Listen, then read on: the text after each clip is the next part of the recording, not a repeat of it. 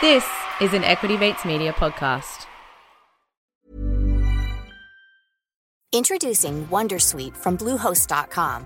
Website creation is hard, but now with Bluehost, you can answer a few simple questions about your business and get a unique WordPress website or store right away. From there, you can customize your design, colors, and content. And Bluehost automatically helps you get found in search engines like Google and Bing. From step-by-step guidance to suggested plugins, Bluehost makes WordPress wonderful for everyone. Go to bluehost.com/wondersuite. As a person with a very deep voice, I'm hired all the time for advertising campaigns. But a deep voice doesn't sell B2B, and advertising on the wrong platform doesn't sell B2B either. That's why if you're a B2B marketer, you should use LinkedIn ads. LinkedIn has the targeting capabilities to help you reach the world's largest professional audience. That's right, over 70 million decision makers all in one place. All the big wigs, then medium wigs, also small wigs who are on the path to becoming big wigs. Okay, that's enough about wigs. LinkedIn ads allows you to focus on getting your B2B message to the right people. So, does that mean you should use ads on LinkedIn instead of hiring me, the man with the deepest voice in the world? Yes. Yes, it does. Get started today and see why LinkedIn is the place to be to be. We'll even give you a $100 credit on your next campaign. Go to linkedin.com/results to claim your credit. That's linkedin.com/results. Terms and conditions apply.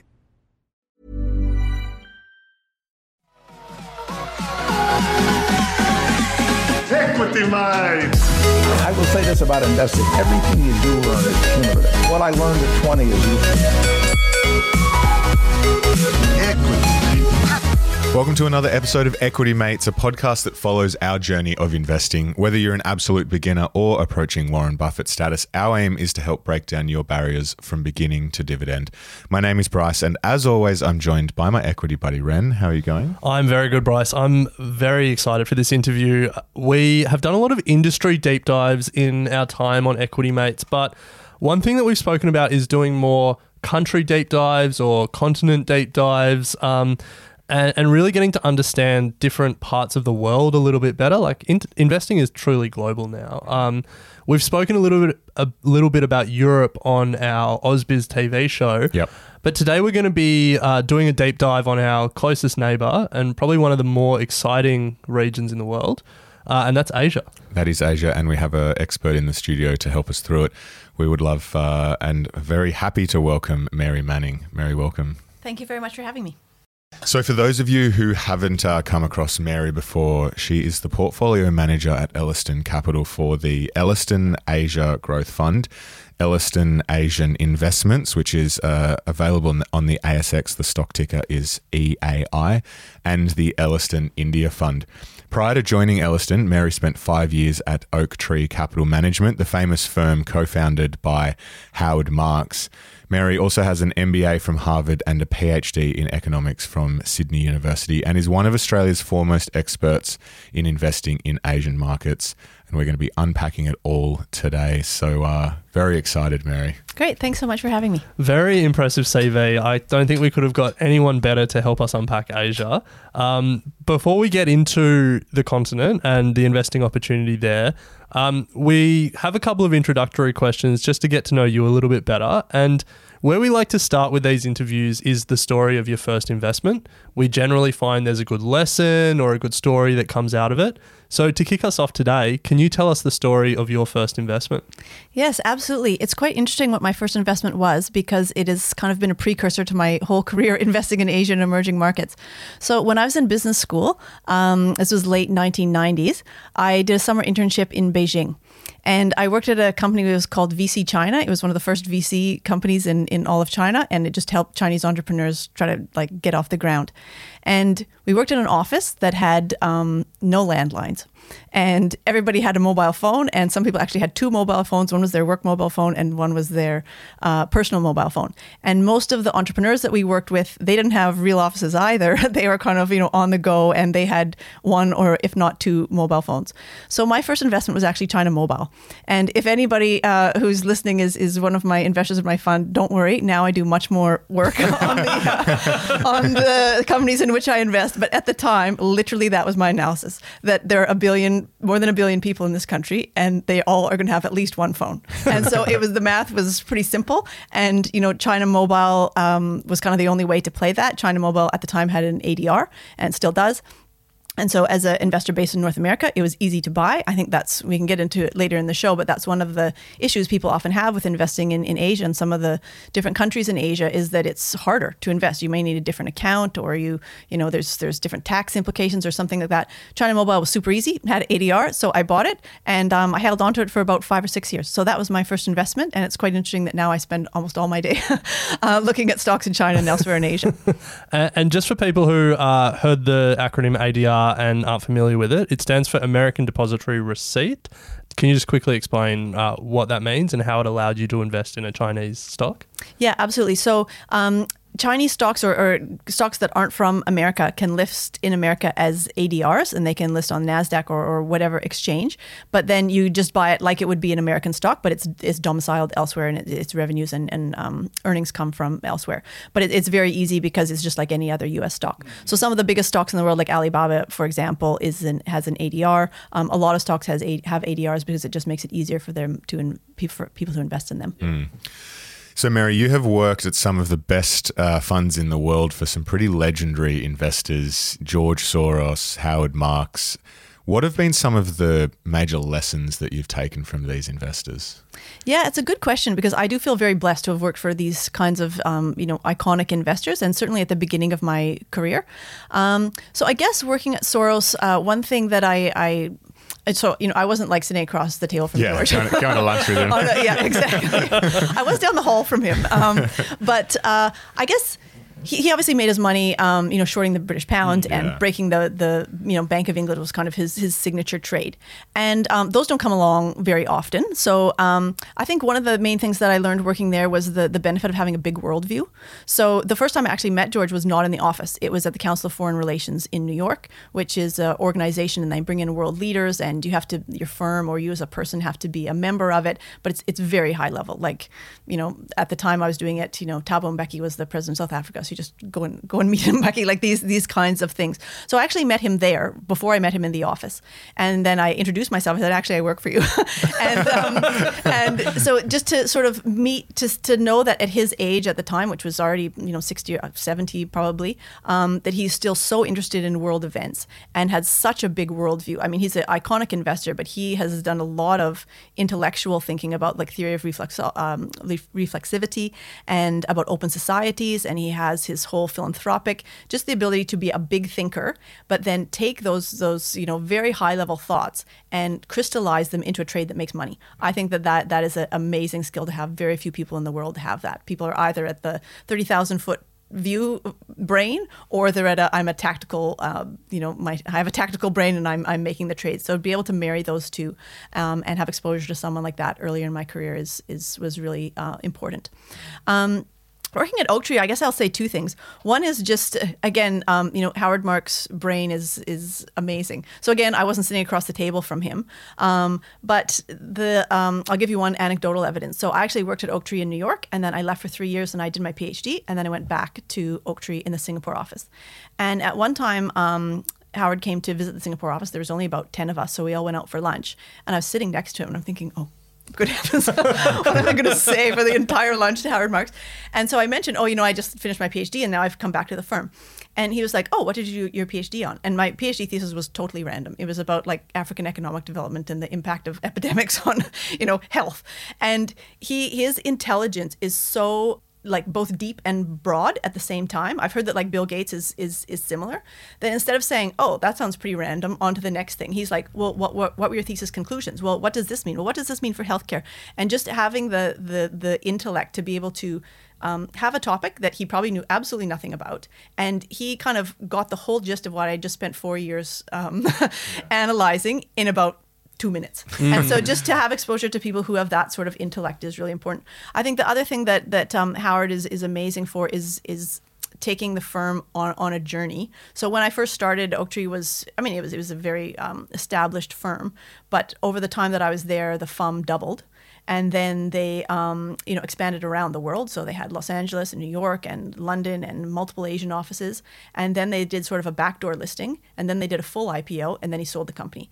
So from a wealth generation perspective, there's a lot of people who are good investors, but they actually don't do a very good job of running their own firm.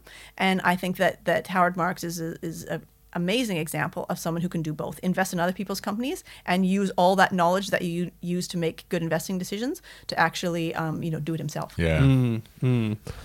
Wow, a lot to unpack there. I think the first thing is you have to be incredibly smart, but then it also sounds like they're both incredibly curious. Howard wanted to learn about your PhD thesis. George wants to learn about things outside like the investing niche, and I guess they're constantly trying to learn more. Yeah, absolutely. And I think that's important. It has had implications for my career. And it's probably one of the reasons why I really like doing emerging markets and like investing globally, is because there's always something new to learn. And there's always something going on in a corner of the world. And it's obviously, often very important to that corner of the world. And so I feel like I've never been bored a day of my life in this career, because there's always something to learn. And I think having those people as examples was good to have early on in my career. So you've worked for some of the best investors in the world. You've done a Harvard MBA. You've done a PhD at Sydney Uni. Throughout all that experience and all that learning, have you developed a personal investing philosophy? Yes, absolutely. So I'm a growth investor, and stylistically, I am a growth investor, and that aligns very nicely with investing in certain sectors and in certain regions. So Asia is an amazing structural growth story, and so for me, finding high growth companies in the best structural growth story in the world is relatively easy. I also, my favorite sectors, or the sectors where I have expertise, are technology, consumer, and financials, and those are also growth sectors. So I am definitely looking for growth. And part of that, the first firms that I worked for in investing, or certainly when I was buying China Mobile, that I didn't start from day one with that. It was something that was formed over time. And one thing, if your listeners are interested, one thing that really helped me crystallize my thinking about being a growth investor was just actually crunching the numbers. So I worked I was actually at Ellerston when I first started there, and the portfolio manager that I worked for, you had to get 50% upside to be able to pitch a stock. Wow. And so in markets, particularly developed markets, to get mispricing of 50% is very hard. Like, markets are efficient, and as you guys know, technology is making markets more efficient every single day. So to say that there's a stock out there that is where the multiple is 50% mispriced is very rare to find. So if you're an analyst trying to find 50% upside, working backwards, you figure out very quickly this stock is going to have some growth. If it has some growth and the multiple is maybe a little bit off, I can get my 50% upside. If it has a lot of growth, I don't even need any change in the multiple at all. It can just grow to its 50, it can compound to its 50% upside over a few years. And so that really, for me, that discipline of having to find a certain amount of upside and realizing I'm not going to get there in efficient markets without growth really sort of drove me into the growth corner. So that's my style in terms of investing. But your question was also about philosophy. So I think, my philosophy as an investor is that, number one, I have a fiduciary duty. And so this is not about having fun or it's interesting. Like, it is fun and it is interesting, but that's not the point. The point is that you have a fiduciary duty to people who have entrusted you with your money. And, the second thing, which is getting a lot more attention now, is that you're actually a steward of capital. And that, the sort of the rise of ESG and sustainable investing is really highlighting that again, it's not about having fun and being interesting. It's about doing your fiduciary duty and being a good steward of capital. And, that's sort of my philosophy is investing. And having LIC and a number of different funds that access the retail market is actually very good. It keeps you in check on those two things. So, I met a lady and she's like, well, my parents just passed away and they have given me this inheritance and I think I'm going to put it in your fund. And I was like, I was like, well, first of all, talk to your financial advisor, please. But, knowing that you are looking people in the eye and them saying, I want a dividend because this is what I live off of, or something like that. That is very good for me philosophically as an investor, to remember that this is other people's money and I have a duty to invest it in a certain way. So let's dig into Asia now as an investment opportunity. You've mentioned there that you're a growth investor, Mary, so I'm assuming that is one of the draw cards for specialty in Asia. But why else are you interested in Asia as an investment opportunity? Yeah, so maybe I'll just give a few points around the growth story first, because it's not as simple as just saying it's high growth. I think the important thing is that it's structural growth. So you can get growth. In fact, right now you're getting growth in a lot of markets because last year it sucked in a lot of markets. So then if you come from a low base, then you can get growth. But Asia is different. It's a structural growth story in terms of demographics. And, India, which I think we'll talk about a bit later, is a good example of how you're going to, and Indonesia is another one, you're going to get growth just by the demographic change that happens. And then because these are emerging economies or less developed economies, you have a lot of things around that are also structural growth. So whether it's the build out of infrastructure. So, when I first went to some of these economies 20 plus years ago when I started investing, like there was no infrastructure. And seeing that build out, provides a backdrop for growth.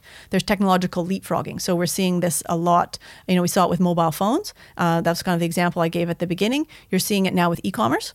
So I think you go to some developing countries in Asia or elsewhere in the world, and there's like no shopping malls. But everybody has a phone, and every country in the world now has like some sort of e-commerce behemoth, whether it's Alibaba going in or whether it's homegrown.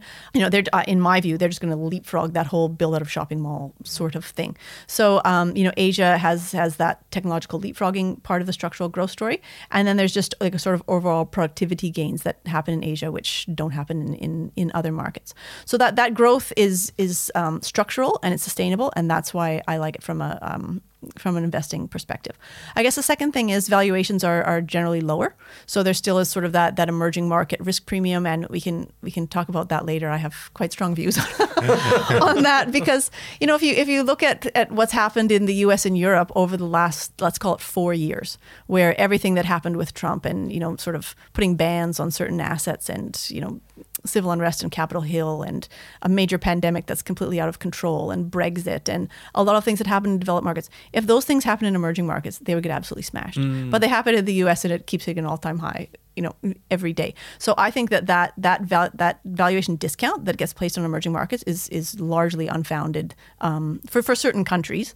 I'd say like most of North Asia, for example, that's unfounded at this time. So you have the fact that they're growing and like I was saying before, in terms of how you're going to get your upside, they're growing a lot faster and the multiple is lower. So if you take that high growth and you put on a higher multiple, you can get, higher forward valuations for the stocks. And then I think the last thing is that Asia is potentially less efficient. So, there's sort of more ways to find those inefficiencies than there would be maybe in some developed markets. Yeah. So I think Asia is an interesting investing opportunity for a lot of retail investors in Australia and in most Western countries. Are there any key misconceptions you see about the continent and investing in the continent from the retail investing community? Yeah, there's quite a few actually. I guess at the top of the list would be that Asian companies have bad ESG. That is something that I hear all the time. Is that isn't there? Because in corruption high, and how can I be sure the accounts are right and stuff like this? So, my view is that companies in Asia, the ESG is not nearly as bad as people think it is. If you actually meet with the companies, particularly in the large cap. The average market cap of my portfolio is $200 billion. So wow. when you're up at that end, you're not dealing with sort of family minority shareholder squabbles. You are these are very high quality companies, and the ESG is generally a lot better than people think it is. The flip side of that coin is that I don't think ESG in Australia is nearly as good as people think it is. And things like the Royal Commission and recent things of some of the commodity companies have shown that. So therefore, we put those two things together, and the gap between ESG in Asia and Australia is much smaller than people think it is. I think the second thing is that misconception is that there's extremely heightened political risk in Asia, and there certainly is some political risk, but I've been investing in Asia since in an investment capacity in Asia since the Asian financial crisis, and there are always ups and downs in politics, and things generally continue to go up. And there's ups and downs in politics in Europe and the US also, and it's a bit of a double standard. That isn't a reason not to invest in those countries, but people use it as an excuse not to invest in Asia. And then I think the last misconception is for domestic retail investors is that they think they can get exposure to Asia, enough exposure to Asia via domestic stocks. So they say, I don't need to invest in China. I own Rio and BHP. And if China's doing well, these companies will do well. Or, I own, some milk company and it is selling lots of infant formula and milk to China, so I'm covered. And I think that is a very simplistic view of Asia. So obviously, I think one of the best reasons to invest in Asia is because of the technology companies there, and you are not getting that sort of indirect exposure by investing in in Australian commodity companies or Australian consumer companies that sell to China, and. So that, and also, China is just one country in Asia. That's the other thing which bugs me, to be frank, is that people are saying, well, I have indirect exposure to China. And it's like, well, but there's 13 countries in my benchmark, and they're all very different. And so just having indirect exposure to one of them does not count as Asian equity, sufficient Asian equity exposure in my view. We're probably going to, even though you've said that about China, we're probably going to focus mostly on China and India in this discussion. Yep. But of those 13 countries, outside of China and India, which one do you get most excited about? Oh, that's a good question. So I'll give you a long-term view because things are a bit weird now because of COVID. So when I say I'm excited, it's not like I'm excited, about investing there tomorrow. Yeah. I think obviously Indonesia has a lot of potential because it's a very big country. It has a very young population, has a lot of sort of demographic similarities with India, and there's some really interesting companies that are coming up. So Gojek is one, and they're merging with Tokopedia, and they're going to list possibly through a SPAC, or they're definitely going to list in the US. And to have that sort of first unicorn coming out of that's really exciting. I also quite like, again, not right this moment, but in general, I like the Indonesian banks. I mean, if you look at the credit penetration in countries like Indonesia, it's very, very small. And if you look at the opportunities for technological leapfrogging in Indonesia because of the geography, like there's so many islands and you don't want a bank branch on every single island. So it's very efficient to have digital banking. So I think there's a lot of opportunity there. Korea and Taiwan are... they're not really emerging markets, but obviously they're still part of Asia. But the technology supply chain and the growth of mega cap technology companies in Korea and Taiwan is a dominant feature sort of Asian equity in markets. And so I think that's not a new story, but sort of the dominance of those two countries in terms of technology is not going away anytime soon. So we did have a question from our community around the political stability and investing in Asia, but I feel like you've kind of touched on that in terms of not really worrying about it, given that it happens all over the world. So let's move on to some of the major industries and sectors in Asia. What are you kind of focusing on at the moment?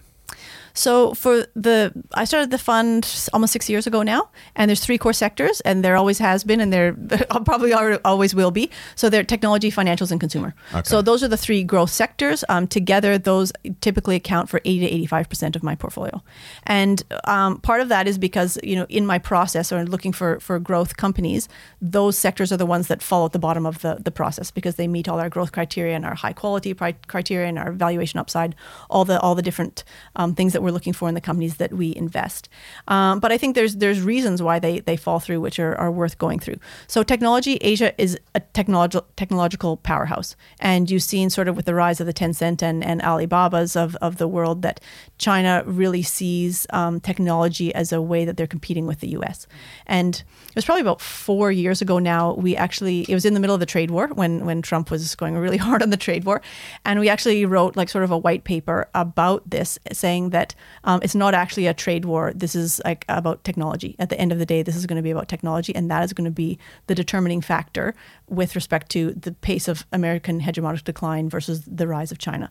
So I think that that's a really exciting reason to invest in Asia, and especially for Australian investors, it offers diversification because there aren't that many very high tech, large cap opportunities domestically.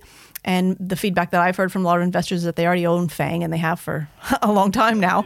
So to increase your exposure now and diversify that technology exposure, Asia is a really, really good way to do that. I guess the second is consumer. So, you have 2 countries in Asia that have over 1.2 billion people.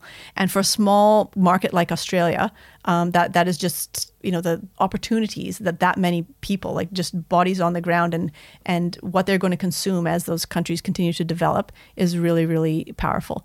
And then financials. So when I was at Soros and Oaktree, I was the financials analyst. So financials is kind of like my pet, my pet sector. And the reason I like it, Well, I like it globally right now, frankly, because during COVID, a lot of financials and a lot of financial company management thought there was going to be a huge COVID NPL cycle. So they all did major provisions, and then that NPL cycle has not shown up. So now they are either having very small provisions because they've over-provisioned before, or there's even some scope in certain countries for there to be write-backs. So that's a very positive part of the financial story. And then also, interest rates, they're certainly not going any lower. So they can only be flat or up. And that's generally positive for financials. And also right now, as I'm sure you've talked about on other shows, you're seeing a rotation out of some of the higher, like growthy, extremely expensive names into lower PE names. And financials generally fit that bill. Like the average PE of my tech portfolio is probably 30 times. And the average PE of my the financials in the portfolio is probably 11 times. So for that reason, I'm massively overweight financials now. But in general, in Asia, financials are good because credit penetration is so low in Asia. So like in India, mortgage penetration is 9%. So they could grow mortgages at 20% a year for many, many, many years, and they're not going to run out of people who want a mortgage. And so overall, like putting that together, I think financials is a really interesting sector. So it's, tech, consumer, financials. So we've touched on the fact that there are two countries in Asia with over 1.2 billion people, China and India. By 2050, they're expected to be the two largest economies in the world, so both of them to leapfrog the US and everyone else. How do you compare and how do you think about these two countries from an investment perspective? Okay, that's a great question because people often ask me, is India the next China? And I say, no, it's the first India. It's not going to... to think that India is on the same development pathway as China, but it's just a decade behind maybe is not the right way to look at it. So I don't like starting with a negative, but how I look at it, that's certainly not how I look at it. I look at them as, and I do have a background as a development economist, so I certainly recognize the developmental paths of these two countries, and they're not the same. And to sort of the earlier question that the reader had before, obviously India is the biggest democracy in the world, or the listener had before, India is the biggest democracy in the world and China is not a democracy. So right from the get-go, you have two totally different countries. But the way that I look at it is, from a macro perspective, I think you need exposure to both. So, I have this slide in one of my presentations that's like Asia is too big to ignore. And I think that for both of those countries, if you think of what you said at the beginning, that by 2050, they're going to be the two largest economies in the world. The last numbers I looked at, which are maybe a little bit off because of COVID, but by 2030, it's expected that China is the biggest economy, then the US, and then India. So you have two of the three largest economies in the world are in Asia. But when you ask people about their portfolios, they generally have no exposure or very little exposure to either. So I think at some point people need to get their head around the fact that, these are massive economies and you're going to need to have exposure to them. And then other than that, though, one of the things that I'm hoping is more similar between the countries is that you've seen the rise of these huge mega cap tech companies in China, and thus far you haven't seen that in India. But I think we can talk about that later. There is a very attractive IPO pipeline in India, and we're hoping that there's a homegrown Tencent and there's a homegrown Alibaba, and there's certain supply chains and things that list in India or companies that become very big in India, so that it's similar to China in terms of those mega cap tech companies. Yeah, we are very excited to get into that and some of the company specific stuff. Before we do, with China and India, the demographic story is the big conversation, and you spoke about that earlier in terms of structural drivers. And there's this saying demographics is destiny, and people sort of think it's almost preordained that all this development will happen because of the demographic mix. But I guess, China has seen a lot of that growth. India, not so much. There's a lot of potential growth there, but it's not, I guess, guaranteed. What makes you confident that India will be able to realize the potential that their demographics offer? Yeah, okay. So that is a very good question. And before I answer it, I'll just say, obviously I am aware that India is going through a difficult time right now, and that COVID in India, certainly the second wave has been absolutely devastating and will continue to be for at least the next few months. So the comments that I say are with a longer term perspective, not as like what's happening right this moment. So I get asked that question a lot because people say India always looks like it has a lot of potential, and is it delivering? And to be frank, when I first started investing in Asia and emerging markets, India was not my favorite country, even though those demographic building blocks were there. And one of the main reasons was they didn't have the policy environment in place. They didn't have the political leaders in place, and they didn't have the leadership there to sort of take India on the path that it needed to go on. So remember, like historically, India had all this import substitution, and they still have a big current account deficit. They have to import a lot of oil, and it was just kind of a bit of a macro mess. And I think that in 2014, when Prime Minister Modi was elected, that really changed a lot of things. So, he did a lot of very bold policy changes, whether it's like demonetization or introduction of the GST or reform of the banking system. I mean, these sound boring, but they're actually, for a country like India, they're actually really important to get right. So I think that having the right political leadership is absolutely critical for India achieving its potential. The train is moving no matter what, but if you have a good conductor, like it can just move a lot faster, and that will be much better for India's long-term development. I think the other thing that's important to highlight about India is that there are these big companies like Infosys and TCS, which they're like almost $100 billion or over $100 billion market cap companies now. And they have an expertise in IT services. And India is also the biggest manufacturer in the world of pharmaceutical products. So a lot of people don't appreciate this about India. They think it's the consumer story, and you want to buy like Nestle and Hindustan Unilever in India because there's all these Indians that are going to be buying more stuff as the economy develops. But it's important to highlight that India's actually been very, very successful in actually exporting different products too. So back to your original question, that's one way, and it's completely different than China. China went down the sort of manufacturing route, and India is like services, IT and pharma. So yeah, I think India needs the right political leadership, and Modi, it'll be interesting to see how the population responds to his handling of COVID.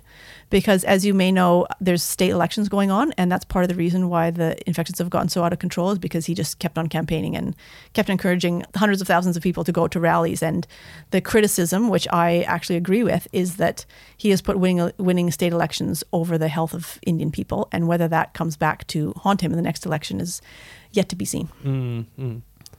So, Mary, we're interviewing someone on the show soon, David Halpert from Prince Street Capital.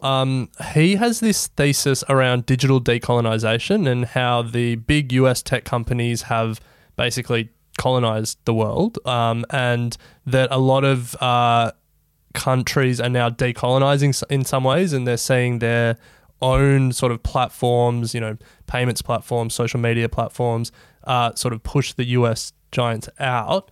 Is that a trend that you're seeing in Asian markets? That's very interesting. I'd never thought of it that way before. So in China, definitely no. So China has had the wall up, like nobody's getting in. And that is part of the reason why you've had the ascent of the Tencents and the Alibabas, and even now the PDDs and Meituans. I mean, you have like half a dozen Chinese internet and tech-related companies that have market caps of 200 billion plus.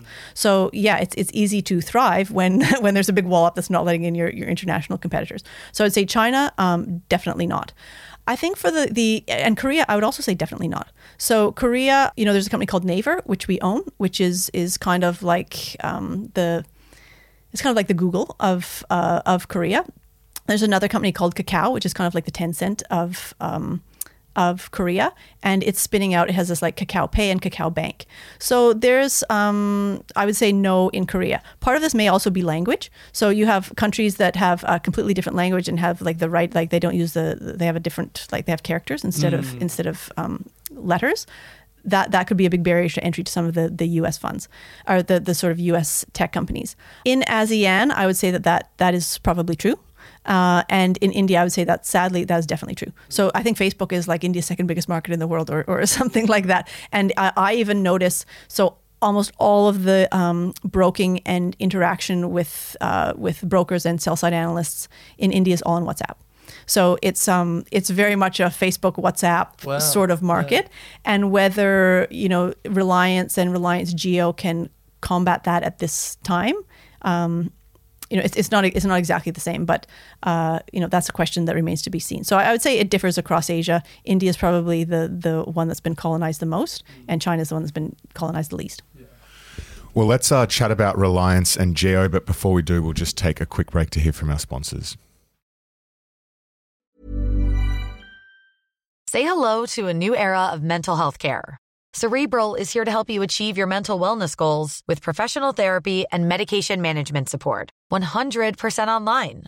you'll experience the all-new Cerebral Way, an innovative approach to mental wellness designed around you. You'll get a personalized treatment plan from a therapist, prescriber, or both in a safe and judgment-free space. Your Cerebral therapist or prescriber will outline a customized plan with clear milestones along the way, so you can get to feeling your best. With Cerebral, you're not alone in your mental health journey. We're here to empower you to live a fulfilling life. So take that first step towards a brighter future and sign up today at Cerebral.com/podcast and use code ACAST to get 15% off your first month. Offer only valid on monthly plans. Other exclusions may apply. Offer ends July 31st, 2024. See site for details. Hey, I'm Ryan Reynolds. At Mint Mobile, we like to do the opposite of what Big Wireless does. They charge you a lot. We charge you a little. So naturally, when they announced they'd be raising their prices due to inflation, we decided to deflate our prices due to not hating you. That's right. We're cutting the price of Mint Unlimited from $30 a month to just $15 a month. Give it a try at mintmobile.com/switch. $45 up front for 3 months plus taxes and fees. Promo rate for new customers for limited time. Unlimited more than 40 gigabytes per month. Slows full terms at mintmobile.com.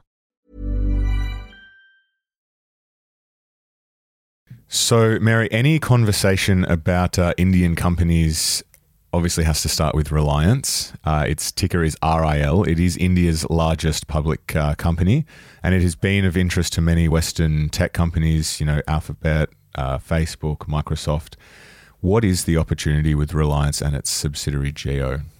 Okay, so I say that the opportunity is threefold.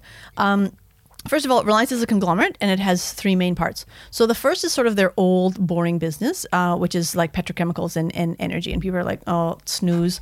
But it's actually important in terms of the other two segments, because this was a cash cow, and it allowed them to continue to spit out cash every single year, billions of dollars of free cash flow, so that they could invest in Jio and invest in retail and bring them up to the size of companies that they have now. The other thing I'll mention about the boring bit is that Saudi Aramco is taking a stake in it.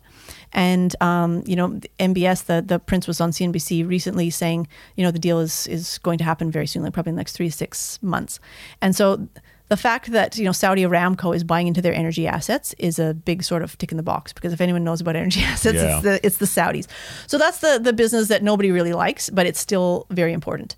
Okay, and then the Jio business, basically they had nothing about 5-6 years ago. They had no foray into telecom at all. It was not one of their core businesses. And they spent tens of billions of dollars building up a mobile phone network basically from scratch. And now they have over 400 million subscribers. So to do that in such a short period of time is amazing. And part of the way that they did it was that it was loss leading for quite a long time. But when you have this cash cow spitting stuff out, you can do that, which none of their competitors had that option. So they just really cleaned up the competitive landscape. So now when you meet with Reliance IR and talk about Jio, they say that they want to be the Tencent of India. And again, that kind of bugs me. It's like, is India the next China? Just be your own thing. But I think what they mean by that is that they want to be an ecosystem. So the thing about Tencent and Alibaba is that they're ecosystem stocks. So once you're in WeChat, then you get offered all this other stuff. It's kind of like being in the Apple ecosystem. Once you're in, you're not going to go get a Samsung phone. Yeah, we've spoken about super apps a little bit on the show and in our Thought Starters email. And yeah, I guess WeChat's the perfect example of that. Yes, exactly. Yeah. So I think that's what Reliance, they don't maybe really want to be Tencent in terms of they want lots of revenue from gaming, but they just want to be an ecosystem. And thus far, they are doing really well at that in terms of the other apps that they're offering and the sort of connectivity between the different businesses. So I think that's going to be very powerful. And then the third business is retail, and that is the synergies between retail and Jio are very strong, because if, like I was saying before, if everyone has a phone and you're actually the biggest retailer, the opportunity for e-commerce is very strong. So those two businesses, Jio and retail, are going to get spun out from Reliance sometime in the next 2 years. So Jio will probably go first. It's anticipated later in 2021 or in 2022, and then Reliance Retail will go after that. So, and these, once they get spun out, the estimated market caps are going to be very big. So Jio is supposed to be around 70 billion US, and retail will be about 60 billion US. Wow. And so these are to be spun out at that size is really amazing. So that's the operational opportunity for Reliance, but the investing opportunity is that when these companies list, they're going to trade at much higher multiples than they're trading at within Reliance. So we do a sum of the parts all the time on Reliance. And, if they list at 60 or 70, and if Saudi Aramco comes in at a valuation that's higher than what's in your sum of the parts, then the current Reliance stock will go up because that sum of the parts is going higher. So you mentioned retail there, and if we stay in India, a big e-commerce battle is, I guess, underway. Amazon in India, and then Flipkart, which is owned by Walmart, is also there. And I guess they're really going head to head for supremacy in the Indian e-commerce market. How do you think about the state of e-commerce in India? And Flipkart, I think, is about to IPO. So if you have any thoughts on that proposed IPO, we'd love to hear them. Yeah, so I guess there's a couple things. One is that they are going head to head. And to get back to Bryce's earlier comment, the fact that Alphabet, Facebook, and Microsoft have all invested in Reliance, and that Walmart has bought into Flipkart and they're going head to head with Amazon, this shows you that when the CEOs and the head of strategies at these big global tech firms looking around the world, their eyes have all ended up in India at some point, because there is no other market in the world where there's one company that all those big competitors from the US have gone in. And like Walmart, this is one of their biggest forays into e-commerce anywhere. And that, they could have done it anywhere in the world. They could have done it in the US, and they chose India because that's where they see the sort of opportunity set.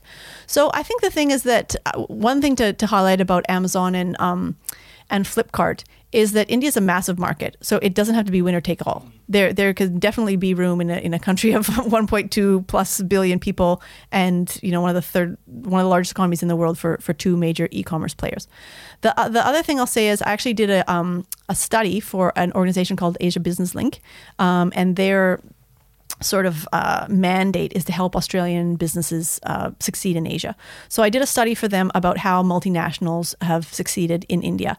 And it is a difficult market to succeed in if you're a multinational. It is very, very localized. So one of our companies, Hindustan Unilever, it's obviously Unilever's company in India. They have this whole strategy called winning in many Indias. And they break India down into, it's not even by the state. It's like, this is a massive country, and you can't think of it as a massive country. You need to think of it as like many, many different smaller countries. And I think there are a lot of examples of multinationals or big US companies that go into India and they don't understand that India is different, and they don't understand that there's lots of different Indias within India, and they just fail and pull out. A lot of the auto companies are good examples there. So I don't know how Amazon is going to do, to be frank, but it's much harder to be an outsider coming into India and trying to succeed than it is to already be on the ground. So the Flipkart IPO is supposed to come sometime. There's no time frame on that. Like Reliance and Jio, it's pretty confirmed when they're going to come. But it's estimated to be around $25-30 billion. So again, these are not like little microcaps that are listing. They're listing at very big valuations, but that's something that we will definitely be interested in participating in when it does happen. So given we're talking about, big tech companies and, sort of multi-billion-dollar market cap companies, if we move to China, we've touched on a few in this conversation: Tencent, Alibaba, but there's Pinduoduo, Meituan, Baidu. Like, these are massive companies in their own rights. Most of them are pretty heavily localized in China. How do you think about the international opportunities for a company like Tencent or a company like Baidu? Like, do you think they will break out of China, or do you think they will be domestically focused tech companies? I think they will continue to be domestically focused because there are so many, so they have their ecosystems, and then they have like different verticals, and then they have so they can go down and they can go out, but they can continue to go down and out without leaving China. So for example, I'll give you Baidu as a company that I own in the portfolio right now. I didn't own it for a really long time. So it's like the Google of China. And it was just kind of like a boring search thing, and ad revenues were going down and there was no reason to own it. And they have recently gone into the electric vehicle space. So they have partnered with Geely, which is one of the domestic, auto OEMs. And they are providing sort of like the tech for automated driving, and they have a huge cloud business, and they have all these other sort of ancillary businesses to search, which are not currently in the valuation, which make it really exciting at this time. If you look now for Alibaba and Tencent, cloud is a major driver. So these aren't like for Tencent, games is still the cash cow, but there's other things that are growing much faster. Similarly for Alibaba. PDD and Meituan, they right now are going very, very hard into grocery. So Meituan did a $10 billion equity raise earlier this week, and they said we're spending $6 billion a quarter to get to do a land grab in grocery. Wow. And so if they're doing land grab in grocery, well, Alibaba is going to have to do it also, otherwise they'll lose market share. So I think that there's still so much going on in China that they don't really need to go elsewhere. That's operationally. But one thing I will say is that you should Google it if you have time after, but there's this like Harun unicorn list where this organization goes through and like ranks and lists all the unicorns in the world. And they also have part of the report which looks at what are the biggest VC funds in the world. And actually Alibaba and Tencent are not only two of the biggest tech companies in the world, they're two of the biggest VC companies in the world if you define that as investment in unicorns. We did a deep dive on Tencent at the start of the year, and we found a spreadsheet that someone had put together where they tried to list as many of Tencent's VC investments as possible, and they estimated there was up to 700. I don't think there's a full list anywhere, but we're going through the list and it was like, buzzy companies like Roblox, Afterpay, like they might be a Chinese operator, but they are investing globally. Yes, exactly. So that's I think that the internationalization will happen more from an investment perspective than it will from an operational perspective. So, Mary, you've spoken a lot in recent presentations about the IPO pipeline in Asia. Why are you so excited about it at this time, and how is it different to the IPO pipelines elsewhere? Yeah, so I'm super excited about it. So I've been covering Asia for 20 plus years. I've never seen the IPO pipeline this hot or this exciting. So part of the reason is because they're all new economy companies. So when I first started doing Asia, the IPO pipeline was like, the national bank is getting privatized. And you're like, ooh, woohoo. Or, there's some big state-owned, the state telcos. This was a big thing in like the 1990s and the 2000s. The state telco, it was like Telstra and CBA. There were tons and tons of IPOs like that. And, that's fine. That's great for the countries that those sorts of companies are listing, but it's pretty boring for the investors. So the IPO pipeline now, one thing I'll say is that the kinds of companies are very interesting. So it's very, very tech-heavy, as you would expect. And as I was saying before, in terms of like diversification for Australian investors, that's really attractive. So some of the ones that we've had in the last 6 months are JD Health. So that's a spinoff from JD.com, and it's like the online pharmacy, and they have some other businesses, but primarily like online pharmacy of JD. And that was a very very attractive IPO. And then Kuaishou, which is the second biggest competitor to TikTok and ByteDance in China, they also IPO'd. And these companies are IPOing at like $50, $100 billion plus sort of market caps. So that's the second thing that I'll say is that these are not small caps. So, we have a small cap and a micro cap team in Australia, and I look at some of the deals that they're looking at, and then I look at these companies that literally, like for example, Kuaishou, they did a pre-IPO round of, I think it was $4 billion, and you had to put in $300 million. That was the ticket size. Wow. And so these are really big companies. And the thing to specifically answer your question that's different than before is that when you have small IPOs, maybe they're interesting companies and maybe they're hot IPOs and you participate, but when they list, if they're a $5 billion market cap, they're making no difference to your benchmark at all. And as I'm benchmark independent, but the whole point is to outperform the benchmark, right?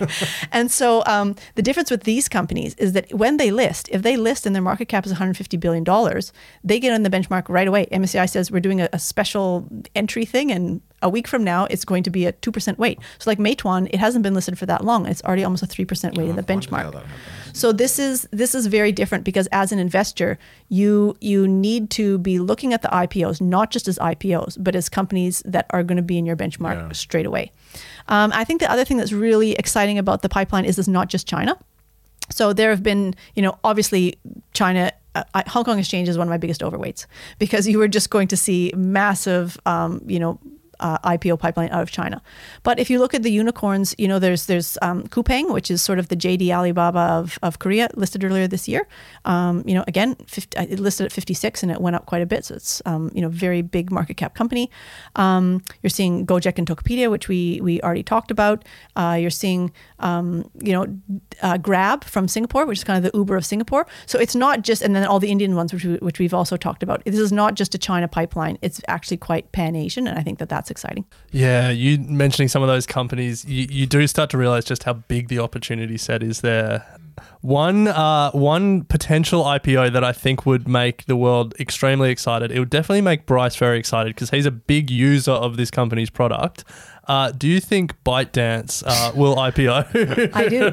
Yeah, I definitely think that they will IPO. And this whole, what I was talking about before in terms of, political risk and the double standard.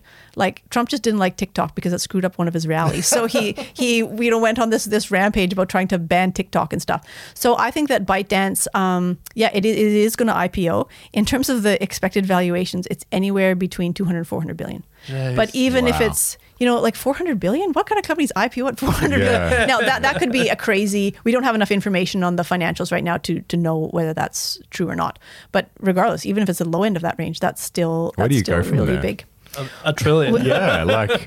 Well, that's You missed the IPO. It's like... So with the way that we're looking at IPOs, they're obviously super competitive. So it's not like you say, oh, I'd like $100 million of the IPO and you get 100 million. Some of the brokers have told me that they look at all the people who want to participate and they cut the list in half and the bottom half are zeroed out straight from the get-go. And the big accounts at the top who are like, the global sort of behemoths in fund management, they will get a decent allocation and everyone else in the middle is fighting for the scraps. So I'm in the fighting for the scraps part of that thing. But as long as you get a scrap and you've done the hard work, like this is what we did for Kuaishou and JD, is that you've done the work and okay, this is a company that I want to own long-term. I'm not in this for the IPO flip. Then you're buying more on the first day. And what the IPO gives you is a lower average entry price. So in terms of where you go from there, there's a lot of upside and build out for these companies. And if you can get any participation in the IPO, it's just helping your return later on. So there's no doubt that the Asian opportunity is massive, but for a retail investor, getting access is becoming easier, but still not as easy as if we were to buy into the US or whatever it might be. From your point of view, what advice would you have for retail investors interested in the Asian opportunity? Yeah, so it is getting easier. Part of the reason why we have an LIC and also a unit trust is because people want that liquidity. So they want, I want to be able to invest in Asia, but I want daily liquidity. And so that's part of the reason that we have an LIC. And I think we've gotten very positive feedback on that. The second thing I'll say about having an LIC is we do have a decent dividend. So like I invest in growth stocks, so you wouldn't expect me to have a dividend, right? Because there's no dividend pass through. But Asian markets have gone up a lot since we started and I've realized a lot of profits. So if you go in via an LIC structure, you can get both that upside and our dividend yield right now is around 4.5%. Okay. So that's quite attractive to a lot of people. One thing I will caution your listeners about is, in addition to the people who say, oh, I don't need to invest in Asia, I have BHP and A2 Milk, are the people who say, I just bought Tencent and Alibaba and I'm done. That's my whole, okay, those are amazing companies. They're two of the biggest weights in my portfolio. I get that. I'm not at all disputing that. But to get access to everything, all the exciting things that are going on in Asia, you need a diversified portfolio and you need someone who's watching it all the time. So just to invest in those two stocks, and I think a lot of people got burned because Alibaba actually had a terrible November to January and it's still sort of, the stock price is languishing down at around that level. But I think it highlighted to a lot of people that Asia is a complicated market and you can't just try to play the whole thing and all the thematics that are going on in all the countries by buying two stocks, which are actually very similar in one country. And just a reminder that, Mary, your fund, the LIC that you're talking about is the Ellerston Asian Investment Fund and its ticker is EAI. Yeah. To just finish up on your question, India is a very difficult market to invest in. And that's part of the reason why we have an India fund, because you cannot open up a PA account. India, unlike China, has very, very few ADRs. There's like Infosys and, one bank and one loss-making travel company. So you really, again, you can't get a portfolio by buying ADRs. So that's one of the reasons why we started the India fund. A high net worth investor came to us and said, every other market in the world, I do it myself. I can't. It's just all too hard in India. So please start a fund, and it's sort of grown from there. But I think there's a large spectrum in Asia of markets that are easy and difficult to invest in. That's the kind of scale that we need, where we can go to a professional fund manager and say, I want you to start a fund on this thing that I'm interested in. Yeah, the Equity Mates community want an Indonesia-specific fund. Yeah, well, you know where to find me. We've got the scale. So one other question for the retail investors, and this is definitely something that I've grappled with, is when we're talking about a country like India or just maybe emerging markets more generally, a lot of people default to market cap weighted indexes because that's what's available on exchanges in, Western countries like Australia, the UK, the US. How do you think about an indexing approach in a country like India? Okay, so I don't have a problem with market cap weighted at all. In fact, I've thought a lot about this. And unlike some developed countries or emerging markets, say maybe 20 years ago. So if you were to look at emerging markets 20 years ago, the largest market cap companies would be the privatized oil company, the privatized bank, the privatized telco. And those are not the best stocks in the country. They got to be that way because they had some government support, and then they just IPO'd and they were big. And Australia actually kind of fits that category too. If you look at, many years ago, what were the largest companies? But what's happened now is that the companies that are the biggest market caps got that way because they're the best. And so if you look like Samsung in Korea, yes, of course it's 35% of the Kospi or whatever it is now, because it's like an absolute behemoth, which has just, been incredibly successful. And TSMC is the same thing in Taiwan. Yeah, it's the most amazing semiconductor company in the world. And, Alibaba and Tencent, which we've talked about a lot, or Reliance. So these, I've debated this because I do hold a lot of these companies in my portfolio, and people say, well, if you hold these large cap companies, then you look like an ETF. And I have two responses to that. One is I have the same, there is some overlap between the stocks that I own and what you would own in a market cap weighted ETF, but I generally own way more. So like, for example, if Alibaba was a 5% weight, I've had up to 14% of the portfolio in it. Or if Reliance is I think it's a 1%, maybe 2% weight now, I'll have up to 5% in it. So part of it is if you like these large cap companies, you can invest in them even more than you would in a passive. But I think that the bigger thing to your question is that, so people say that there is one fund who's one of my competitors and they don't buy any of those big ones because they're like, I don't want to look like an ETF. I'm just buying, forget about market cap weights. I'm just buying the companies that I like. But my response to that is that these companies got to be the biggest market cap companies in Asia and in the world because they're the best. So why would you run an Asia fund where you're purposely not buying the best companies? Like that is completely insane to me. So I don't, the short answer to questions, I don't have a problem with market cap based. And I think we actually did a lot of analysis of this before we started the fund and made the decision to focus on large caps. In Asia and emerging markets, your risk return on small caps is very bad because you have higher liquidity risk by definition, you have way higher ESG risk, and you generally don't get the returns.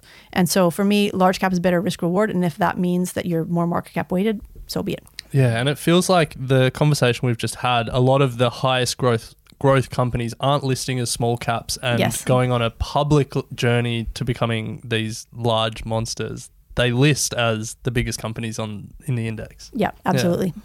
So, Mary, we want to thank you for joining us today. I reckon we could have done another couple of hours talking about some of these countries. There's countries we didn't even touch that are in your remit. So we'll have to get you back. But before then, if people want to read more about what you've done or follow you online, is there anywhere in particular they should be going? Any social media you're particularly active on?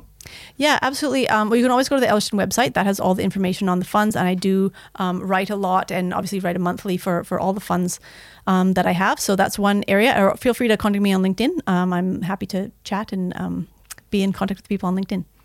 Nice. So we do like to end these interviews with the same 3 questions. So we'll get stuck into those. The first one is, do you have any books that you consider must-reads? Okay, so I thought about this a lot because you sent me the questions last night. And I was like, do I want to sound like an anti-intellectual on their show? So I'll be honest with you. And I know that you have the thing on your website that's like books that you're recommending. Yeah. So I purposely try not to read books about investing. And do you know what the reason why is? Because, so like, to use an exercise example. So I do lots of different things. I swim every morning, I run, I do yoga, I do Pilates, and it's, that diversification and cross-training is really nice.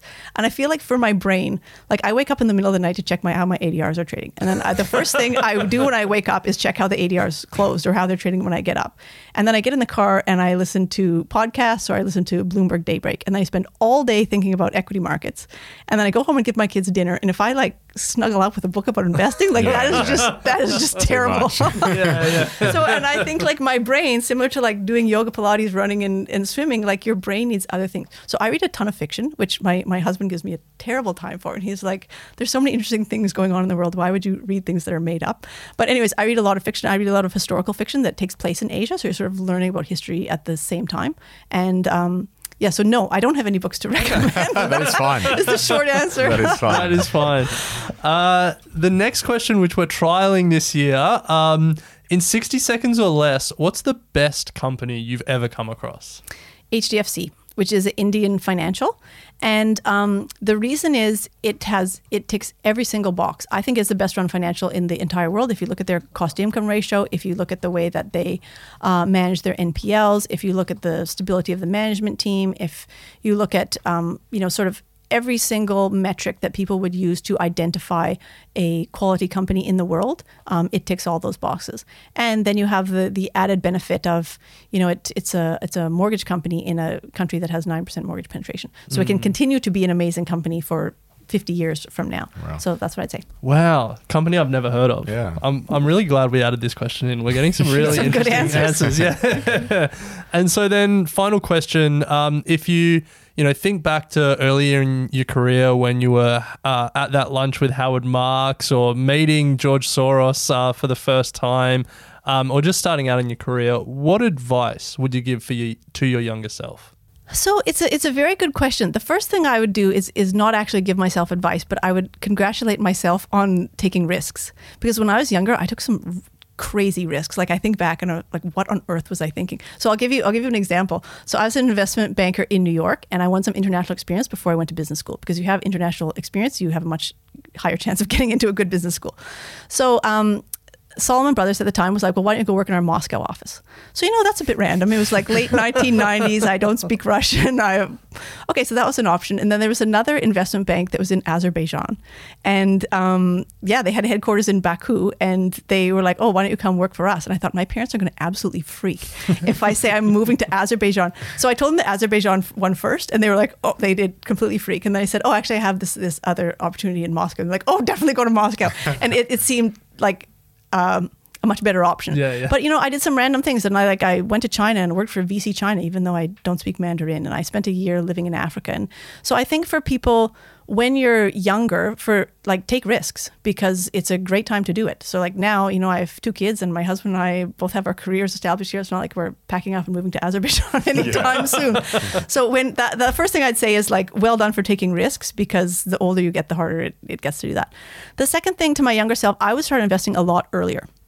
So we were talking before the show that, I have a 14-year-old son, and he has started investing, and he's already learned things, which I wasn't learning until I was in my 20s. And I think the sooner you do it, the better off you are. And I think, I know you guys have a relationship with Sophie and Maddie in terms of you're in good company. And I think that sort of, particularly for women, because the investment gap, if you don't start investing early, can be absolutely huge by the time you're ready to retire. So that would be my main advice to my younger self, is start investing sooner, because you learn something every time you make an investment, and the earlier you start, the more you'll learn. It's crazy the amount of experts that come on and have that as their piece of advice, is just get started as soon as possible. Yeah, exactly. Mary, thank you very much. It's been a truly fascinating conversation. As Alex said, plenty more to unpack, so we'll definitely have to get you back on it at some point to continue the discussion, but appreciate your time. I know there was a lot of value that our audience would have taken from that, so thank you for your time today. Great. Thank you so much for having me. It was a pleasure. Thank you. Equity Mates Investing Podcast is a product of Equity Mates Media. All information in this podcast is for education and entertainment purposes only. It is not intended as a substitute for professional finance, legal, or tax advice. The hosts of Equity Mates Investing Podcast are not financial professionals and are not aware of your personal financial circumstances. Before making any financial decisions, you should read the product disclosure statement and, if necessary, consult a licensed financial professional. Do not take financial advice from a podcast. For more information, head to the disclaimer page on the Equity Mates website, where you can find ASIC resources and find a registered financial professional near you. In the spirit of reconciliation, Equity Mates Media and the hosts of Equity Mates Investing podcast acknowledge the traditional custodians of country throughout Australia and their connections to land, sea, and community. We pay our respects to their elders past and present and extend that respect to all Aboriginal and Torres Strait Islander people today. As humans, we're naturally driven by the search for better. But when it comes to hiring, the best way to search for a candidate isn't to search at all. Don't search, match with Indeed. When I was looking to hire someone, it was so slow and overwhelming. I wish I had used Indeed. If you need to hire, you need Indeed. Indeed is your matching and hiring platform with over 350 million global monthly visitors, according to Indeed data, and a matching engine that helps you find quality candidates fast. Ditch the busy work. Use Indeed for scheduling, screening, and messaging so you can connect with candidates faster. And Indeed doesn't just help you hire faster. 93% of employers agree Indeed delivers the highest quality matches compared to other job sites, according to a recent Indeed survey. And listeners of this show will get a $75 sponsored job credit to get your jobs more visibility at Indeed.com/podcast. That's Indeed.com/podcast. Terms and conditions apply.